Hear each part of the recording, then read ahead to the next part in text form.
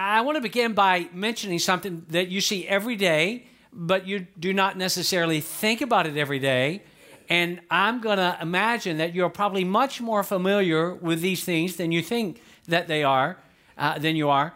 And that is logos or symbols, logos. And you see them everywhere, and you probably are much more familiar with them than what you think that you are. And I can remember the first time I even thought about a logo. And I had never really given much thought to logos before.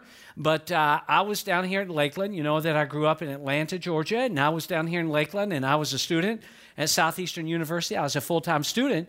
And there was a church. I started out when I first got here working, going to school full-time, working part-time at Publix. And then, I was hired by this church to be their part-time youth pastor. And so I was going to class and then being youth pastor, and this youth group is growing, and we really don't have a name for it. We really don't have a logo for it.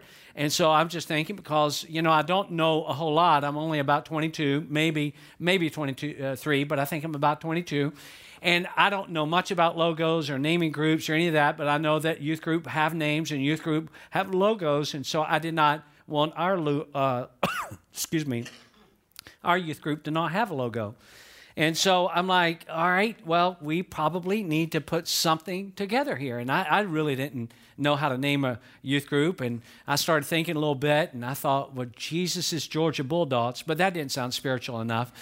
And so I'm thinking, well, it probably needs to be something different than that. And so I brought together a couple of my friends, and so we started thinking about names and tossing around names and talking around about logos and the design of logos and what it could look and what could be really neat, what would be cool, and how we'd use it on publications and shirts and all of this. And yet, we have a lot of passion, a lot of energy, but we just don't have a lot of great creativity.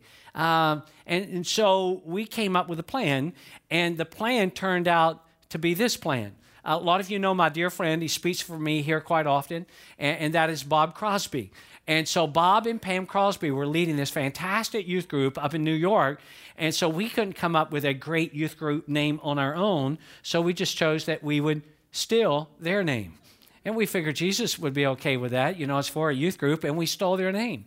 And Jeff, I don't know. I don't think we stole their logo, but we at least stole their name, and it was out of the Bible, Psalm 91:2. So we took the name, and so that was really the only time that I'd ever really thought about logos before. And I didn't know Bob, by the way, but his brother was my very best friend in college. Now, how many of you know that we live in a world of logos? In fact, very bright people work long hours and spend lots of creative energy designing a look that they hope is going to be well remembered. Like if we design this, we want it to be such that people are going to remember it. And when people devise a logo or a statement or a symbol, they hope that people are going to feel emotionally connected to it. In fact, they hope that people are going to have a little bit of a buy-in to that they're going to, have sort of a heart appeal to it, and they're going to say, well, you know what? I want to buy something that particular company is selling. I want to buy something that has that logo. I want to be a part of that. And I like the logo. And so they hope that we will identify with it and sort of buy into it, sort of feel emotionally connected to it. And so a lot of people, again, work really, really hard to come up with some great logos. And we could take a lot of time, we're not, to just go through some different logos. I'm going to limit it to 3, and these are 3 and I asked the guys, I know what the logo looks like. I don't know what it's going to look like on the screen, so I'm going to see it the first time with you. But here's one logo, and take a look at this one. How many of you, any of you seen that one? You know that logo, the famous swoosh, and you know the name. Just do it, all right? Just do it. How about this logo? Take a look at this one. You've seen this logo everywhere, the little triangular Mercedes-Benz. Their theme is the best or nothing. Anytime you see that on the front of a car, you know what kind of car that is. You may not be familiar with the slogan, but you're familiar with the logo of it.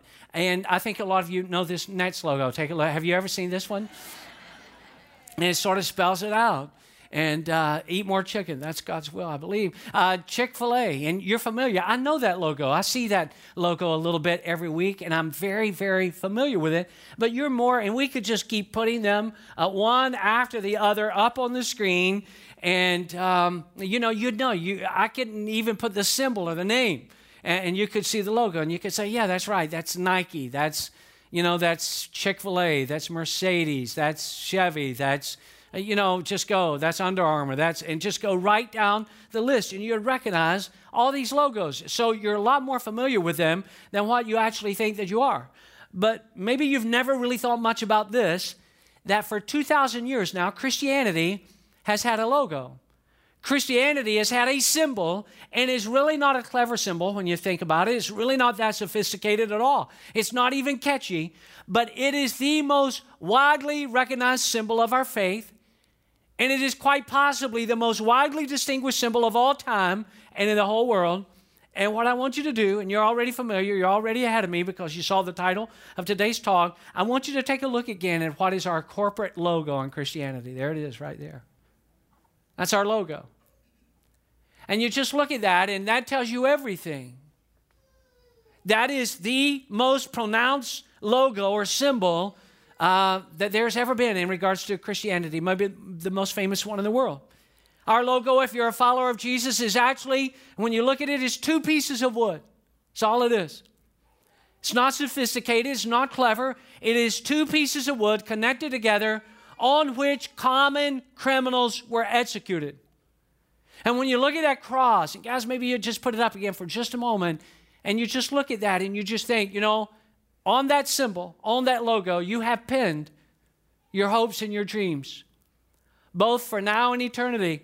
Just the reality that you're hoping, you're believing with everything that is within you, that the Holy Spirit, who Jesus sent after the ascension, is with you, with us right now. In fact, the Bible says the Holy Spirit comes and fills us. You pin your future on that. You're believing that one day when you die, that you're going to spend eternity with the one who spilled blood on that cross. And we're going to be talking about that next week, by the way, in Easter Sunday. How can you, this is why it's so important that you bring your family, your friends, your neighbors, people that you work with, because we're going to be talking about how can you know for certain you're going to heaven. A lot of people don't. But we have pinned our hopes and our dreams, both now and for eternity. Just looking at a cross, it is not a sign of victory, is it? You don't look at that. You don't get all animated about it. It is not a sign of victory. When you think about what happened on that cross, it is not a symbol of victory, but of death. It is not a symbol of status. It is a symbol of humiliation. It is not a sign of triumph, as most logos would be. It is actually a sign of great loss. And I was thinking a lot about that while I've been working on this talk for Palm Sunday. When you consider this reality, and just think about it for just a moment, you take an all-powerful, all-knowing, everywhere present God who could have at his disposal anything he wanted to symbolize this great movement of his, and yet it was in the heart of God, and it was from the love of God that he chose that a cross would be the symbol, the logo of his movement. And in case you haven't thought a lot about the cross recently, sometimes we don't think nearly enough about it, on this Palm Sunday, I want you to become increasingly clear about it. And I just want to raise the question with you and talk about it for a few moments before we're done. Why the cross? Why the cross? And in doing that, I'm going to sort of break it out categorically into 3 sections, sort of the pain of the cross and the power of the cross, the pain that is represented in the cross. We'll talk about that. I want to talk to you for just a little while, about the power that is manifest therein. And then as we wrap up, the people of the cross. But next Sunday is Easter Sunday, and it's gonna be an amazing day. And I sincerely hope that you're bringing everybody you possibly can with you and invite them to meet you in the lobby, whatever it takes, and that they can sit with you, whatever it takes. So you get the word, you get those invite cards out, and you bring them with you, and it's going to be an amazing day. But having said all of that, I must tell you, there is no Easter without a cross. There's just not. And so let me talk for just a few moments about the pain of the cross, and in doing that, to just mention to you just a brief word about the history of the crucifixion. You see, it was in the ancient world that Romans, but not just exclusively Romans, but there were others who were specialists at executing people. They were pros at executing people. And there were plenty of ways in that day, plenty of cheap ways to be able to execute people.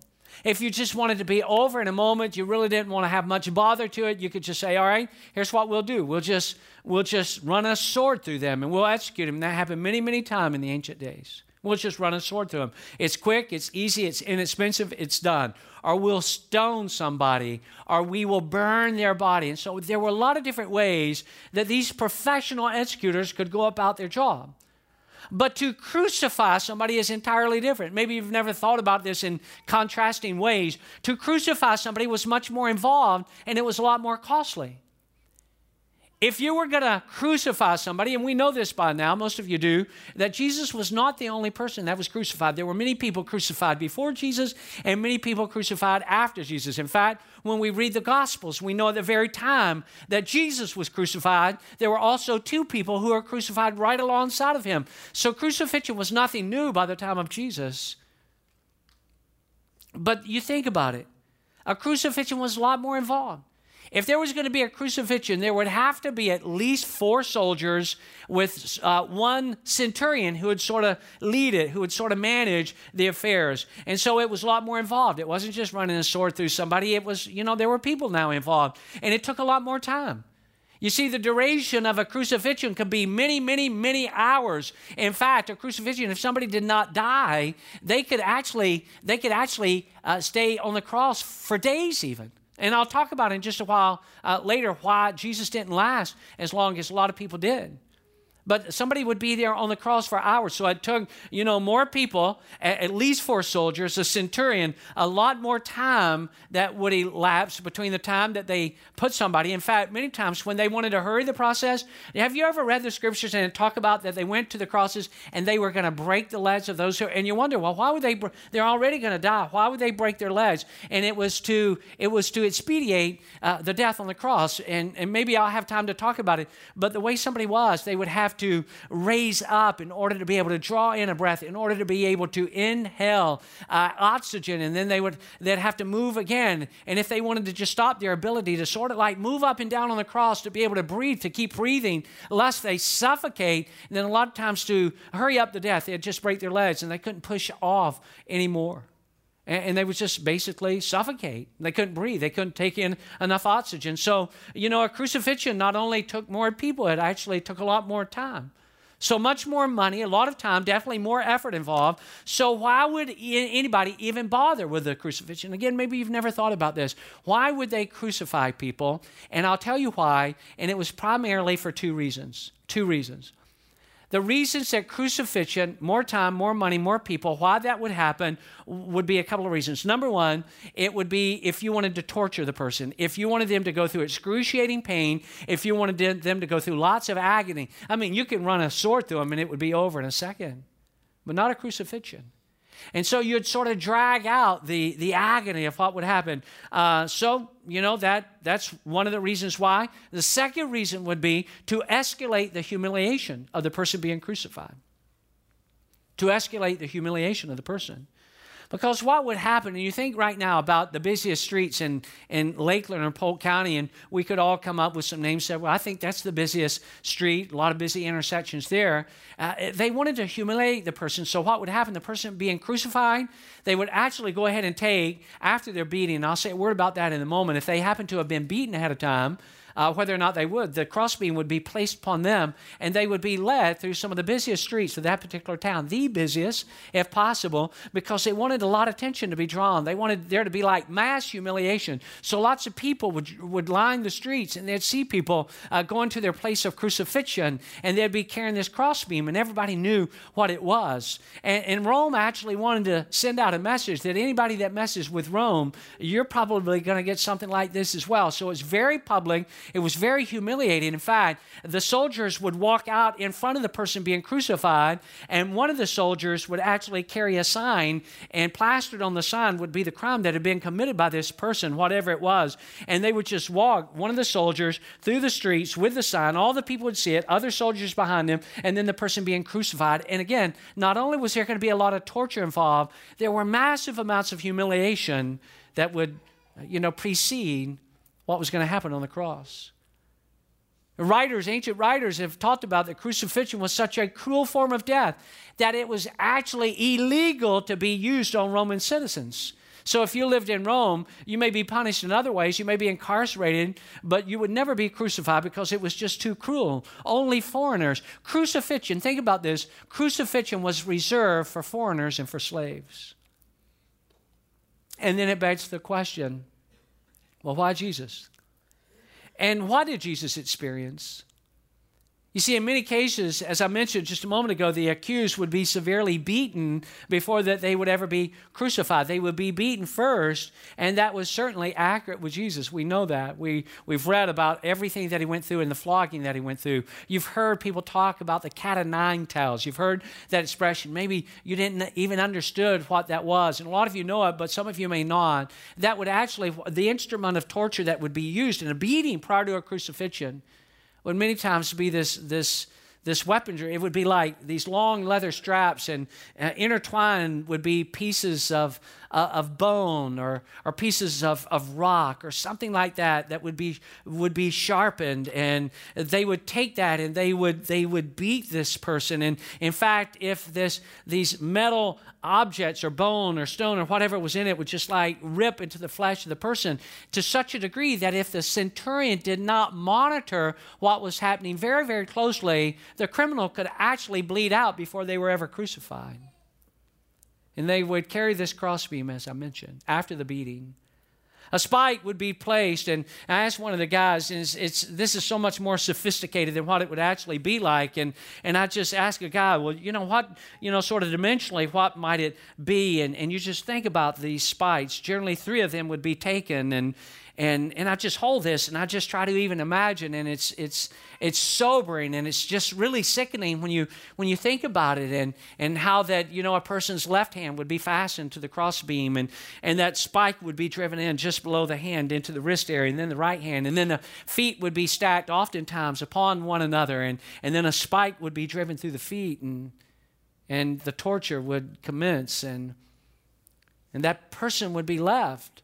When you read about the crucifixion with some flex, as I mentioned to you, the ability to breathe, because if you really wanted to carry out the punishment, you wanted them to suffer a while and you wanted them to breathe. So you'd give a little bit of flex so that the person could pull themselves up a little bit to draw in air and then sort of sink down to exhale and just keep that process. And then you start thinking about it. I was thinking about this a whole lot, working on this talk. Is anybody like me? If you ever get a new item of clothing, like a shirt or something like that, and the tag, how many of you, the tag just alone would just drive you crazy? If you've done like me, it's just driving me crazy. So what do? I take it off and I cut the tag out. And because it's just irritating me, and I just think something so minor and microscopic is that. And then you think about a person like Jesus who had been beaten to the point. It said that Jesus, they came around to break his legs, and they didn't have to because he had already died. And that was because many scholars believe that because of the very intense beating that Jesus ever took before he went to the cross, that he already had tremendous amounts of blood loss already. And then you think about that person who was nailed to a cross, having been beaten in this rough-hewn sort of piece of wood that they were nailed to, and they have to push up. That's why there was flex, a little bit in their arms and their feet, so they could sort of push up and draw on them. And you think about the person's back up and down the cross and pulling their hands and feet, and just the movement of that, and all the nerves and everything that was involved in that. And again, it was a means of, it could have happened quicker, but they wanted to torture the victim. They wanted to humiliate the victim, and they hoped that the people crowding the streets would just follow to the scene because, everybody likes a little drama, and then they could just sort of stand around and see it all play out and taunt and humiliate. And we know a lot of that was happening when Jesus, if you're the Son of God, why don't you come down off the cross, save us? You think you can save us? Come down from the cross right now and save us, and save yourself, and just ridicule after ridicule. If you're really the Son of just, even one of the criminals, taunting Jesus from the cross, and all this is going on.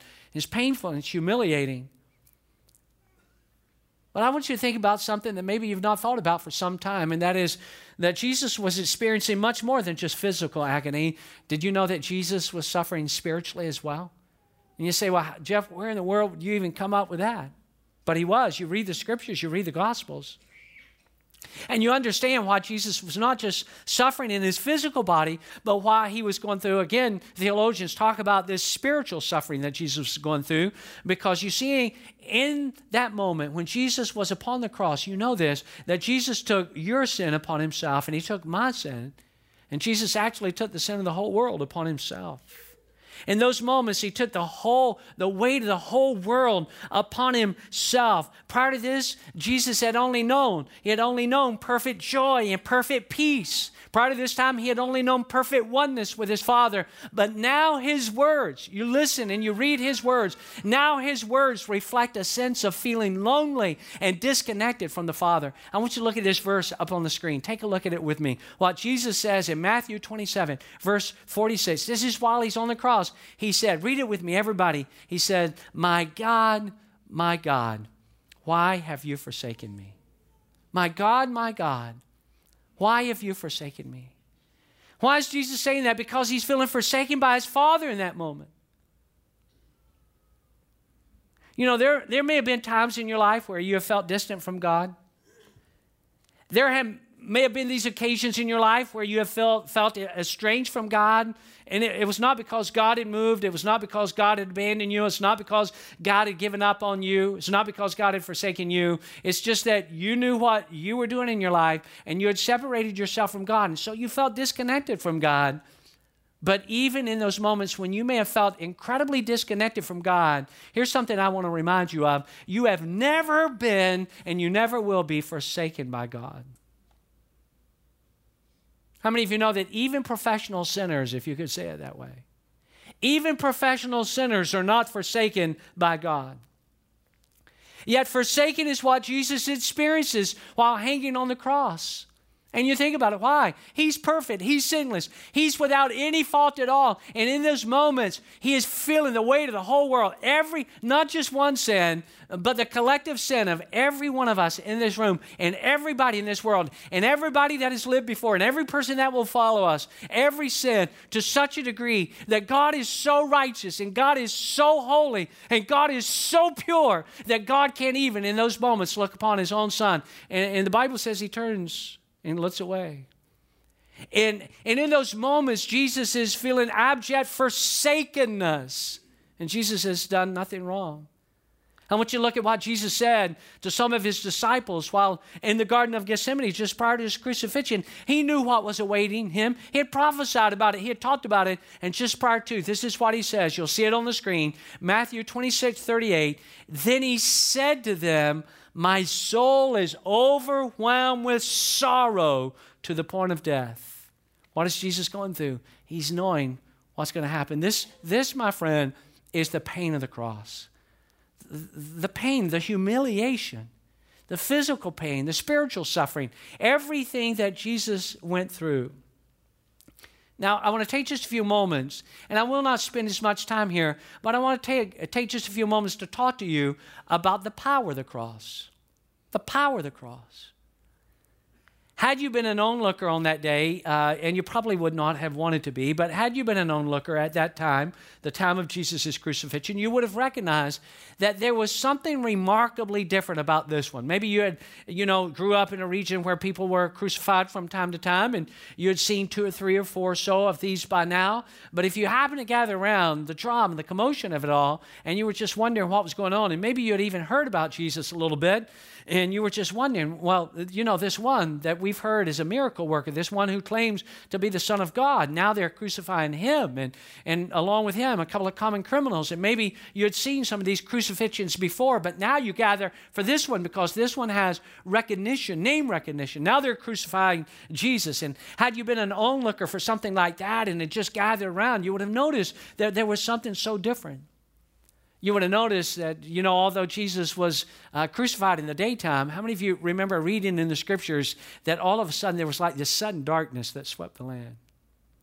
I can remember being seated in a middle school class, and I was already a little bit, paranoid about bad weather because just a short time before then, some of you heard me tell the story about a trip that we were making from Georgia to Florida to visit my uncle and aunt and cousin, and there was a tornado that happened, and it got just eerily dark, and we could hear the tornado, and we could not yet see it, yet when we got on up ahead, we could see where this tornado had turned over an 18-wheeler and just cut a path through the middle of these woods. And so, I knew what that darkness was like, and just sort of as a kid, it just struck fear in my heart. Now I'm carrying this around as a middle schooler, and I can can remember sitting in class, and the class was on sort of an outside wall, and I can remember it was the middle of the day and looking outside and saying, oh man, it is incredibly dark, and I could feel my heart racing a little bit, just wondering, is this going to be another? And it was daytime, but it was dark. And this is how it was when Jesus was crucified. Just out of nowhere, it just seemed that there was this massive darkness that just swept over that area. And it was sort of symbolic of the darkness of everything that was occurring in that moment.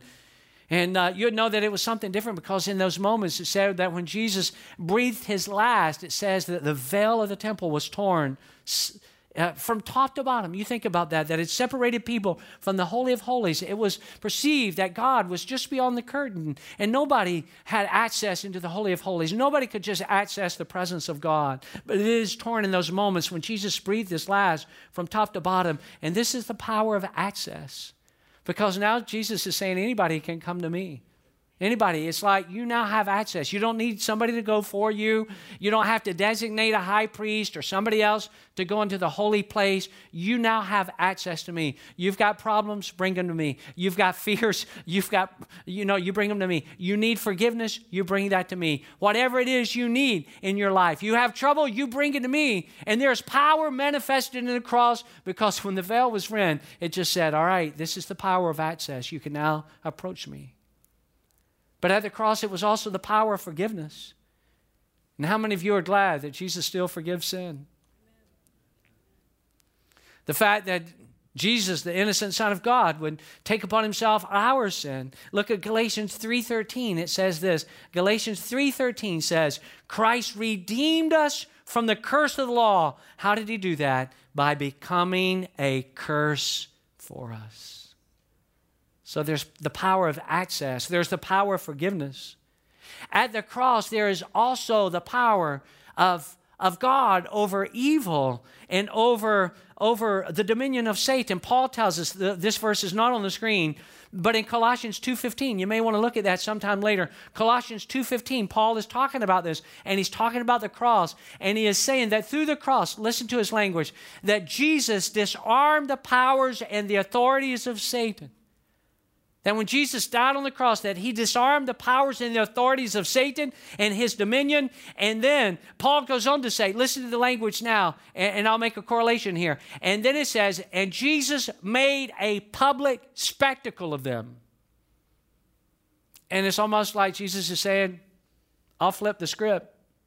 You were gonna humiliate me, and you did. And you were going to make a spectacle of me. You did. You beat me. I walked through the streets carrying the crossbeam as far as I could take it till somebody else had to carry it because Jesus was too weak to continue to carry it. And Jesus is saying, and Paul is declaring that when Jesus died on the cross, that what God actually did through Jesus is he made a public spectacle of Satan and the dominion of cohorts who work in collaboration with him. You think about that. So there's not only pain associated with the cross, there's power. There's the power of access. There's the power of forgiveness. There's the power over evil that transpires.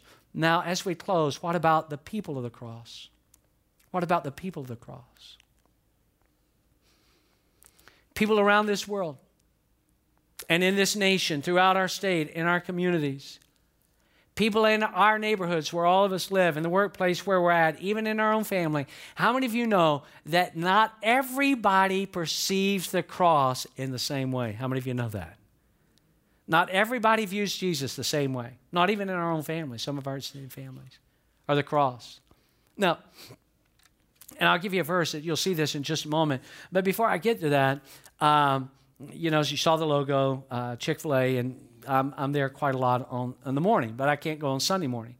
And so I meet the teams here early on Sunday mornings. Then I take my notes, the talk that I've been working on, and I've got this little fast food place that I go to, and I just sit there and I just sort of pound it into my brain so I can, with God's help, deliver it to you. And I sit at the same place, same table, and for the longest time I've sat at that place, and a table very near my table is this older guy, and I've got to know him a little bit, and he's one of those guys that, when you first meet him, you're like, do I even say hi to this guy or not? He just has that sort of demeanor about him. How many of you know what I'm talking about? He's busy with his stuff, his newspaper, his coffee, and so okay, he doesn't look like he wants to be disturbed, and he doesn't look like he's wanting to be real gregarious and social in this moment.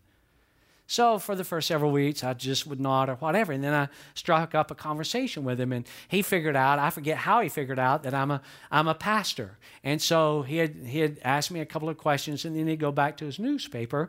And so, we have this conversation. I'd ask him, how are you doing? Strike up, just to try to build some sort of relational bridge with him. How's the weather? Did you have a good week? Something like that. Well, I'm in there this morning, and he's seated there, and he's had to move from a different table because somebody who's at the table that he owned, has gotten there ahead of him, so he's not real happy about it. And I'm thinking, well, this is bad morning to talk about Easter, but I'm going to do it anyhow. I mean, it's Easter, it's Super Bowl time.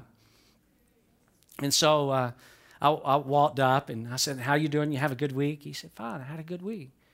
And then I looked at him, I said, next week is Easter, don't you? And he said, I wondered when you were going to hit me up. And I said, well, I am. It's Easter next week. And I think you ought to come to my church next Sunday for Easter. Everybody ought to be in church on Easter. And he looked at me and he said, no way. And then my spiritual gift is not discernment, but when he looked at me and said, no way, I thought to myself, he's not fired up about, I don't have discernment, but something told me he's not fired up about coming next week. And then I said, really? And he's like, all that stuff, this is what he says. And I like the guy. I've built a relational bridge with him, and we talk every single week. But he said, no way. He said, all that stuff is hocus pocus. And I looked back at him, and I said, you think so? And again, Sirmate told me, all right, don't keep pressing this guy. So I just turned back around and said, all right.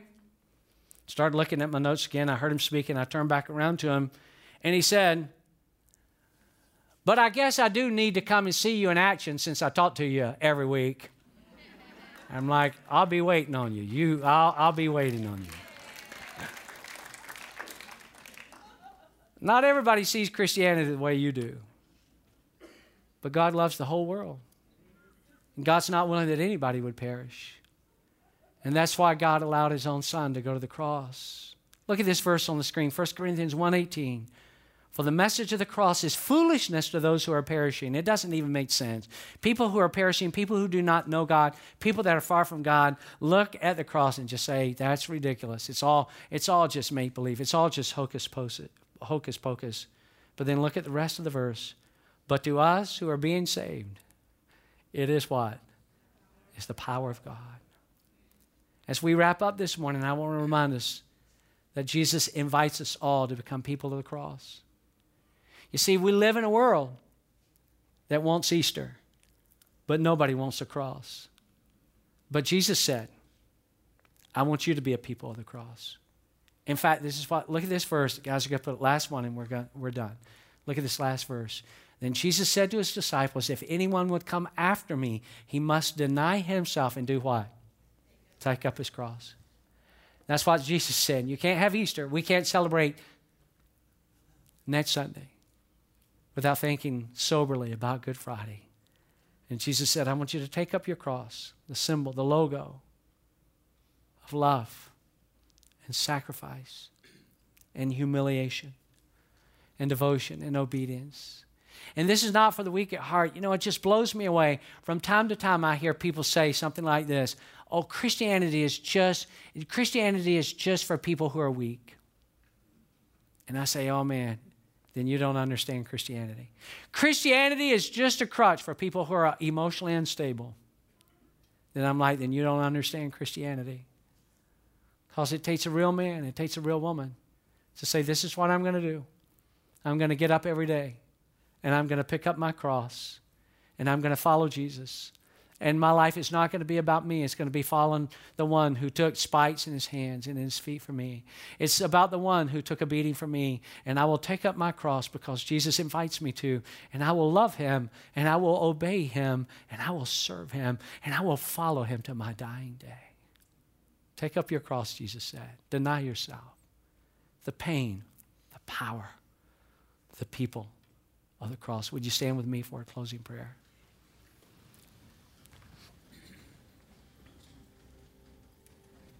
Here's what I love about this moment with your heads bowed and your eyes closed, that you don't have to wait till Easter to give your life to Jesus Christ. I was thinking about it recently. Jeff, what do you want to spend the rest of your life doing? And it's this. I was thinking about it. What's your goal? What's your personal mission? And as quickly as I asked myself that question, I was able to answer it. Between now and my dying day, I want to help to point as many people as possible into heaven. And if you're here today and you're not in right relationship with God, maybe you feel alone. Maybe you feel disconnected from God. Maybe you feel estranged from God. Well, if you don't feel close to God, let me just tell you, it's not because God has moved. You've moved. And God loves you. And God looks at your life and He says, whatever you've done, how often you've done it, who you've done it with, it can be forgiven.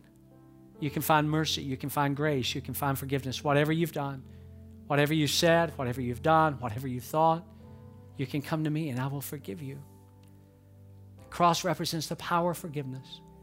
Maybe today you'd love to know that your sins were forgiven. Maybe today you'd just do what a lot of men and women throughout the ages have done, who said, I'm going to take up my cross and I will follow Jesus. While heads are bowed and eyes are closed, if you're not yet a Christian, if you're not yet had your sins forgiven because you've not confessed them and repented of them, and you want to become a follower of Jesus even today, you want to pick up a cross. It's not an easy path, but you'll have Jesus with you every step of the way, and you say, I want to become a Christian today. Would you just lift your hand as high as you possibly can so I can see it in this dark theater, and I want to pray with you. Just lift it up and keep it up for just a moment so I can see it. I see your hand, and I see your hand. I saw your hand right over here. Just give me a moment. I'm just looking around. Saw your hand right back there. Anybody else? Just lift your hand real high. Keep it up for just a moment. Let me see it. Thank you so much. You can put it down right there where you're standing. Just say this. Jesus, forgive me. Pray it in your heart, your mind. Jesus, forgive me of my sins. Come into my life. I want to pick up a cross. I know that the symbol of Christianity is a cross where you died for me. And I thank you for that. Now come into my life. Make me a brand new person. I want to carry the cross every day. And I know there's going to be some days I'll stumble. There'll be some days when I'll fall. But I will not stay down. I'll get back up. And I'll follow you. I'll follow you till I breathe my last breath and wake up on the other side in heaven. So Jesus, thank you for receiving me. Come into my life even now. In Jesus' name. And everybody said, would you put your hands together and let's give Jesus some praise? Can we do that? I love you, everybody. See you next week. Stop by. Get those Easter invite cards.